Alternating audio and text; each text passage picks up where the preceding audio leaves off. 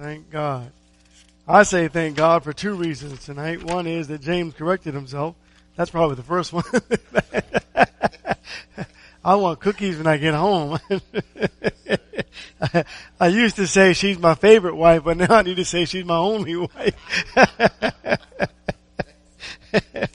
Oh, God is good. We're glad that you're here this evening, both members and visitors alike. We praise God for this blessing and this wonderful opportunity. Let's go to God, please, in prayer. Dear God in heaven, thank you for allowing us to know you. Thank you, Lord God, for opening up our hearts to understand your word. Thank you, Lord God, for Jesus who died that we might live. And for us, as the lesson was brought to us, that we believed. Thank you, Lord God, for allowing us to believe. Thank you for ridding the hardness of the hearts of so many. That at one time our hearts were hard, but you opened it, you softened it. Thank you. But we know that salvation would not exist unless you drew us to you. Thank you for reconciling us, for sanctifying us, for renewing us, and for forgiving us. Please bless us tonight as we worship you, to rid our minds of all worldly thought, that we might focus only on your word, on you, your will, and your way. These things we do pray and thank you for in that wonderful name of Jesus Christ, to be thy will. Amen. Please turn to 2 Timothy chapter 4. Tonight's lesson, I have been poured out. Paul, speaking to Timothy, makes a statement that actually is a very popular statement even to this day. Poured out.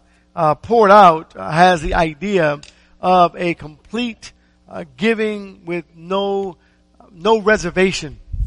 Every Roman meal ended with a small sacrificial ritual, and this ritual was to the gods. And what it was is they would take a cup of wine and they would pour it out, some of it, to the gods. And this has become very popular even in our world today. In this sense, as we're reading in Timothy in just a moment, Paul is saying the day is done. The meal is just about over. And I'm being poured out unto the Lord God. He made this statement as his heart was on the executioner's block. He was willing and ready to make the ultimate sacrifice to our God. His statement that he made was one that was truly from the heart.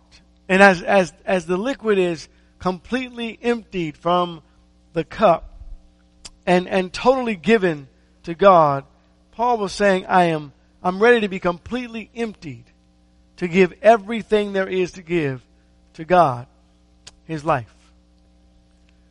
Tonight, are you ready? Is your heart totally given to Christ? 2 Timothy 4, verse 6 and 7 says, "For I am already being poured out as a drink offering, and the time of my departure has come. I have fought the good fight. I have finished the course. I have kept the faith." It's interesting that, let's turn to Daniel chapter 7, that when Paul is making this statement, he's saying, I'm at the end of my life and there's nothing left to give to God. In just a moment, it's all going to be over. And I'm going to join God in the heavens.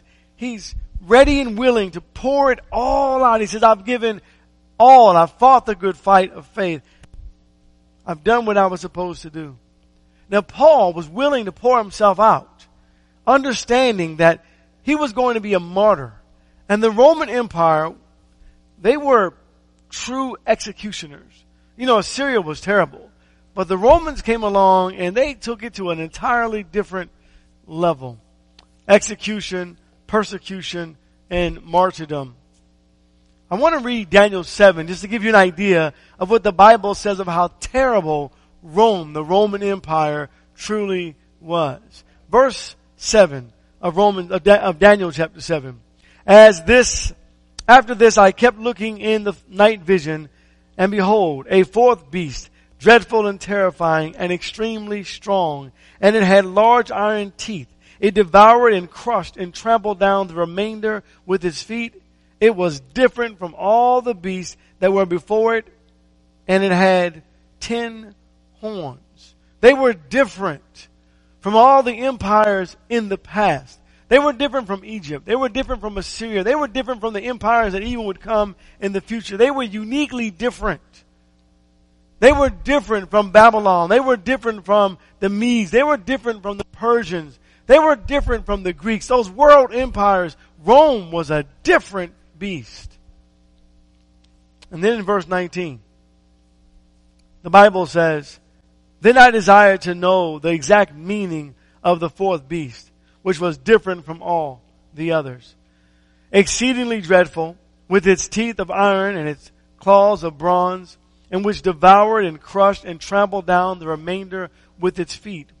And the meaning of the 10 horns that were on its head, and the other horn which came up, and before which 3 of them fell, namely, that horn which had eyes and a mouth uttering great boasts, and which was larger in appearance than its associates. I kept looking, and that horn was waging war with the saints and overpowering them, until the Ancient of Days came, and judgment was passed in favor of the saints of the highest one. And the time arrived when the saints took possession of the kingdom. Notice that this kingdom was waging war specifically against God's people, specifically against the saints, specifically against the church, until God, the Ancient of Days, turned things around for the saints. We're reading about that in the book of Revelation. Chapter 7 and verse 23. The Bible says, thus he said, the fourth beast will be a fourth kingdom on the earth, which will be different from all the other kingdoms, and it will devour the whole earth and tread it down and crush it. As for the 10 horns, out of this kingdom, 10 kings will arise, and another will arise after them, and he will be different from the previous ones, and will subdue 3 kings. And he will speak out against the Most High, and wear down the saints of the highest one. He will intend to make alterations of times in law, and they will be given into his hand for a time and a half a time. So this was a terrible, irreverent kingdom. They were people that did not honor God. Philippians, please, chapter 1. They were people that did not love God's people. They were just a horrible, I don't know how else to describe how difficult and how terrible Rome was. Paul says, even to Rome, for the cause of Christ, I'm ready to be poured out. I'll give myself to them for Jesus. Verse 21 of Philippians chapter 1. For to me, to live is Christ, and to die is gain. But if I am to live on in the flesh, this will mean fruitful labor for me, and I do not know which to choose. But I am hard pressed from both directions, having the desire to depart and be with Christ, for that is very much better. Yet to remain on the flesh is more necessary for your sake. And I want you to think about as you read, let's turn to Galatians chapter 2. As you read the New Testament, think about how terrible it must have been, and it was literally, to be a Christian in those times, in that era, to serve God with such hatred against you for doing the right thing. And what a blessing it was, though, at the same time. What a blessing it was from God as you're reading the New Testament. What a blessing it was from God to watch God interact with his people and his protection upon them. For without God, it would have been a whole lot different and worse. But with God, he protected his saints, and they were able to thrive as Christians. This is important. They were able to thrive as Christians, serving God, honoring God, living the way God expected them to, even in the midst of a terrible, terrible persecution. And this isn't new. When you go back to Genesis and you remember Enoch, Enoch was a faithful preacher, right? A preacher of righteousness. Think about the times that Enoch spoke in. Enoch spoke during a time when the world was so bad that what did God do? He sent the great flood, and he destroyed the whole world, except for Noah and his family. And so here Christianity is being exemplified, if you will, as one of the greatest opportunities that a man could ever participate in. And brethren, for us today, it's the same. It's the greatest opportunity to be able to serve God and show to the world that God is alive, that God is real, that we live a life full of purpose. And Paul said in Galatians 2 and verse 20, he said, "For I have been crucified with Christ. It is no longer I who live, but Christ who lives in me. And the life that I now live, which I live in the flesh, I live by faith in the Son of God who loved me and gave himself, delivered himself up for me." There was a reason to be a Christian. People were proud to be Christians. Turn to Luke chapter 9. Jesus taught a lesson. He said, a wise man counts the cost before he makes a move. Today when we teach the Bible, we teach people about God's salvation, that God loves us, and we go through the Word of God prayerfully with a great foundation to help them to understand what it means, what it is you're hearing about Jesus. You're hearing this great message of God, that He is the Savior of the world, that He's the Creator of the world, and you believe that message. You took it down deep into your heart, and you believed the message of God. And regardless of what the world says, what atheist says, whatever, it doesn't matter. You believe the message that was spoken to you. And when you believed it, you repented in your heart. You turned your life around. You said, I want to give myself to God. I no longer want to live in evil. I want to live for Jesus. And then we hear confession. You must confess that you believe Jesus Christ, the Lord, the Son of the living God. And you did that. And then you were baptized, immersed in water for the remission of your sins. And then you stayed true. But one thing we don't always talk about is a wise man counts the cost before making a move. Because during these times, it wasn't just this great message of salvation, but along with it was, and know this for sure, that if the Roman Empire comes in, you could lose your life today. And so to that Jesus says, in Luke 9 and verse 23, he says this, "If anyone wishes to come after me, let him deny himself and take up his cross daily and follow me. For whoever wishes to save his life shall lose it. But whoever loses his life for my sake, he is the one who will save it. For what does a man profit if he gains the whole world and loses or forfeits himself or his soul?" You see, there was another element to this teaching, and that is you have to be willing and ready to be poured out. So I want to talk about this for just a moment in our Christian lives. Luke chapter 10. As a Christian, in our spiritual lives in which we're living, ultimately this is what's going to happen. Ultimately we'll give all. There's this saying, some gave all regarding the soldiers, but all gave some. The question tonight is, how much are you willing to give? How much are we willing to really actually give to our Lord? To give all begins today. To give all is to leave nothing on the table. To completely surrender our lives to our Lord. How much are you willing to give? Are you ready and willing to be poured out in service, for example? Luke 10. Verse 1 and verse 2. "Now after this, the Lord appointed 70 others and sent them 2 and 2 ahead of him to every city and place where he himself was going to come. And he was saying to them, the harvest is plentiful, but the laborers are few. Therefore beseech the Lord of the harvest to send out laborers into his harvest." Are you willing and ready to be poured out in service to your Lord? Are you willing to be God sent? Are you willing to obey that call of our Lord? Romans chapter 2. Are you willing and ready to be poured out in faithfulness? I mean, true faithfulness to God. Verse 1. "I urge you, therefore, brethren, by the mercies of God, to present your bodies a living and holy sacrifice, acceptable to God, which is your spiritual service of worship. And do not be conformed to this world, but be transformed by the renewing of your mind, that you may prove what the will of God is, that which is good and acceptable and perfect, faithful to the Lord. Matthew chapter 18. Are you willing and ready to be poured out to the Lord in forgiveness? In forgiveness, meaning that you are willing, ready, and able to forgive those who wronged you and start over with a clean slate today and move forward for the Lord Jesus Christ. Verse 21 of Matthew chapter 18.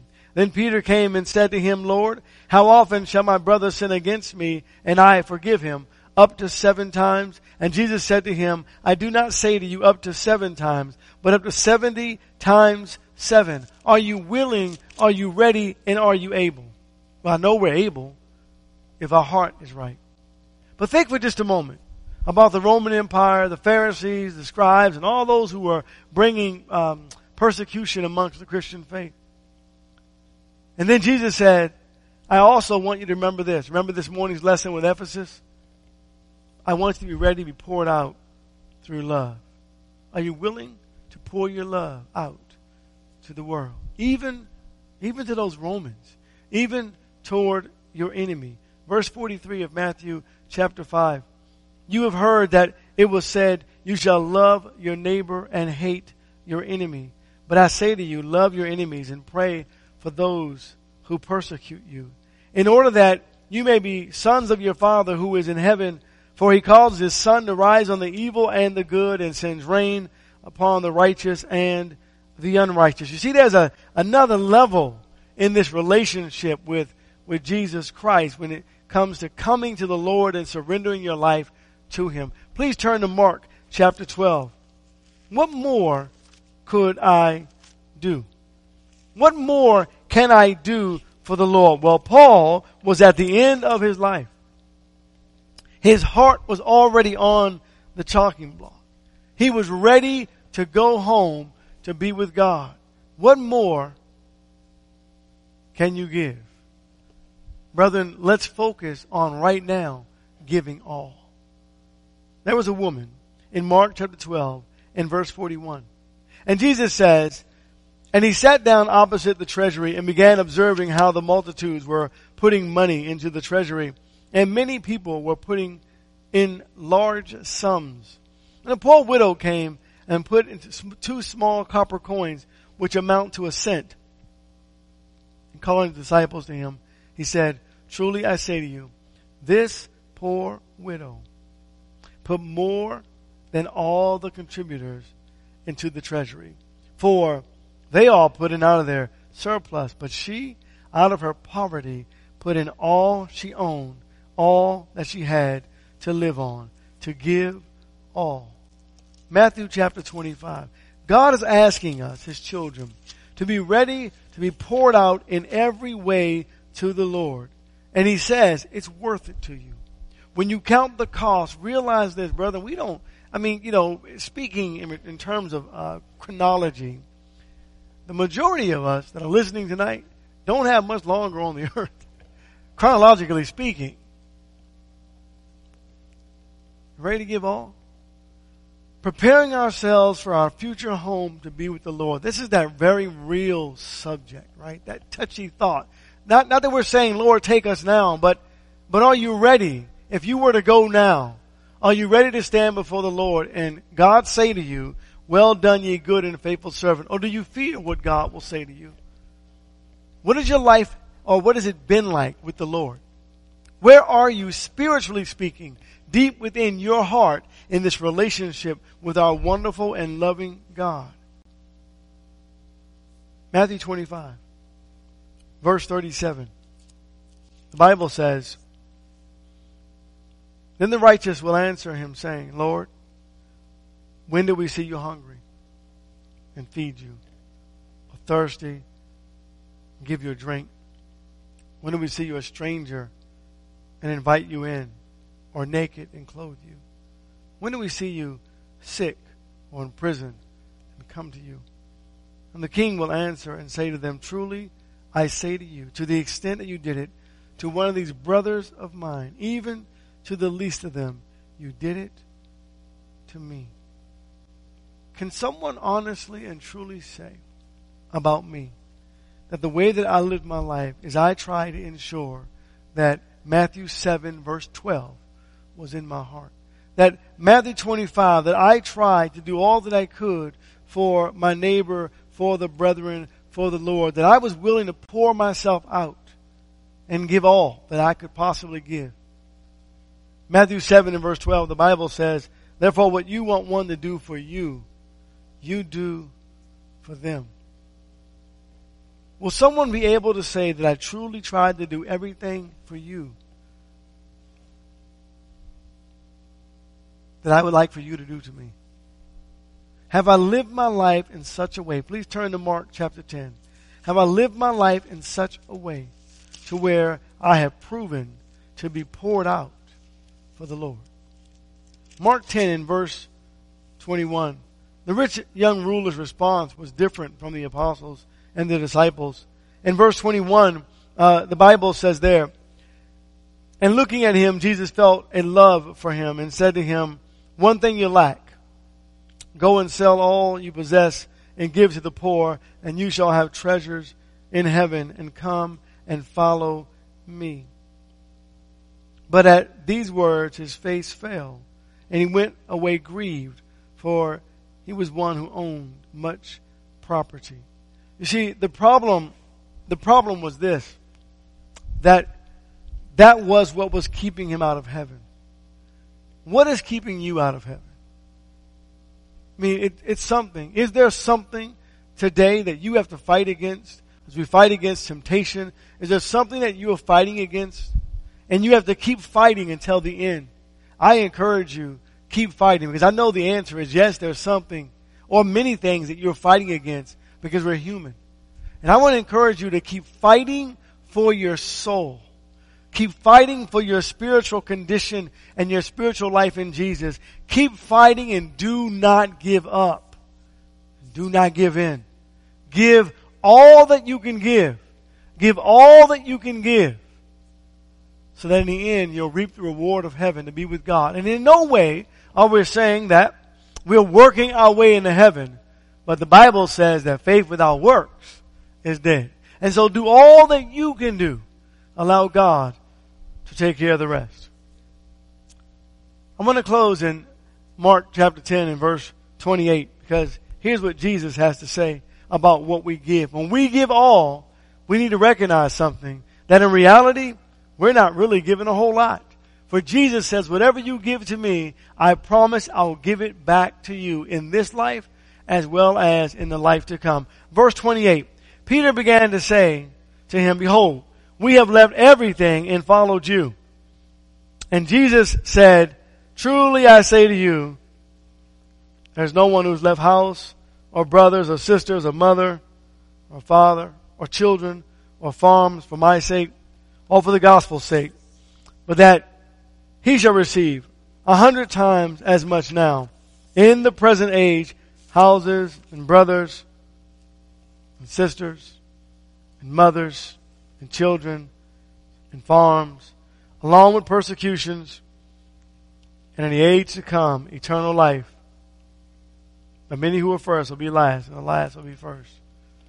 Tonight, are you willing and are you ready to give all? God bless you.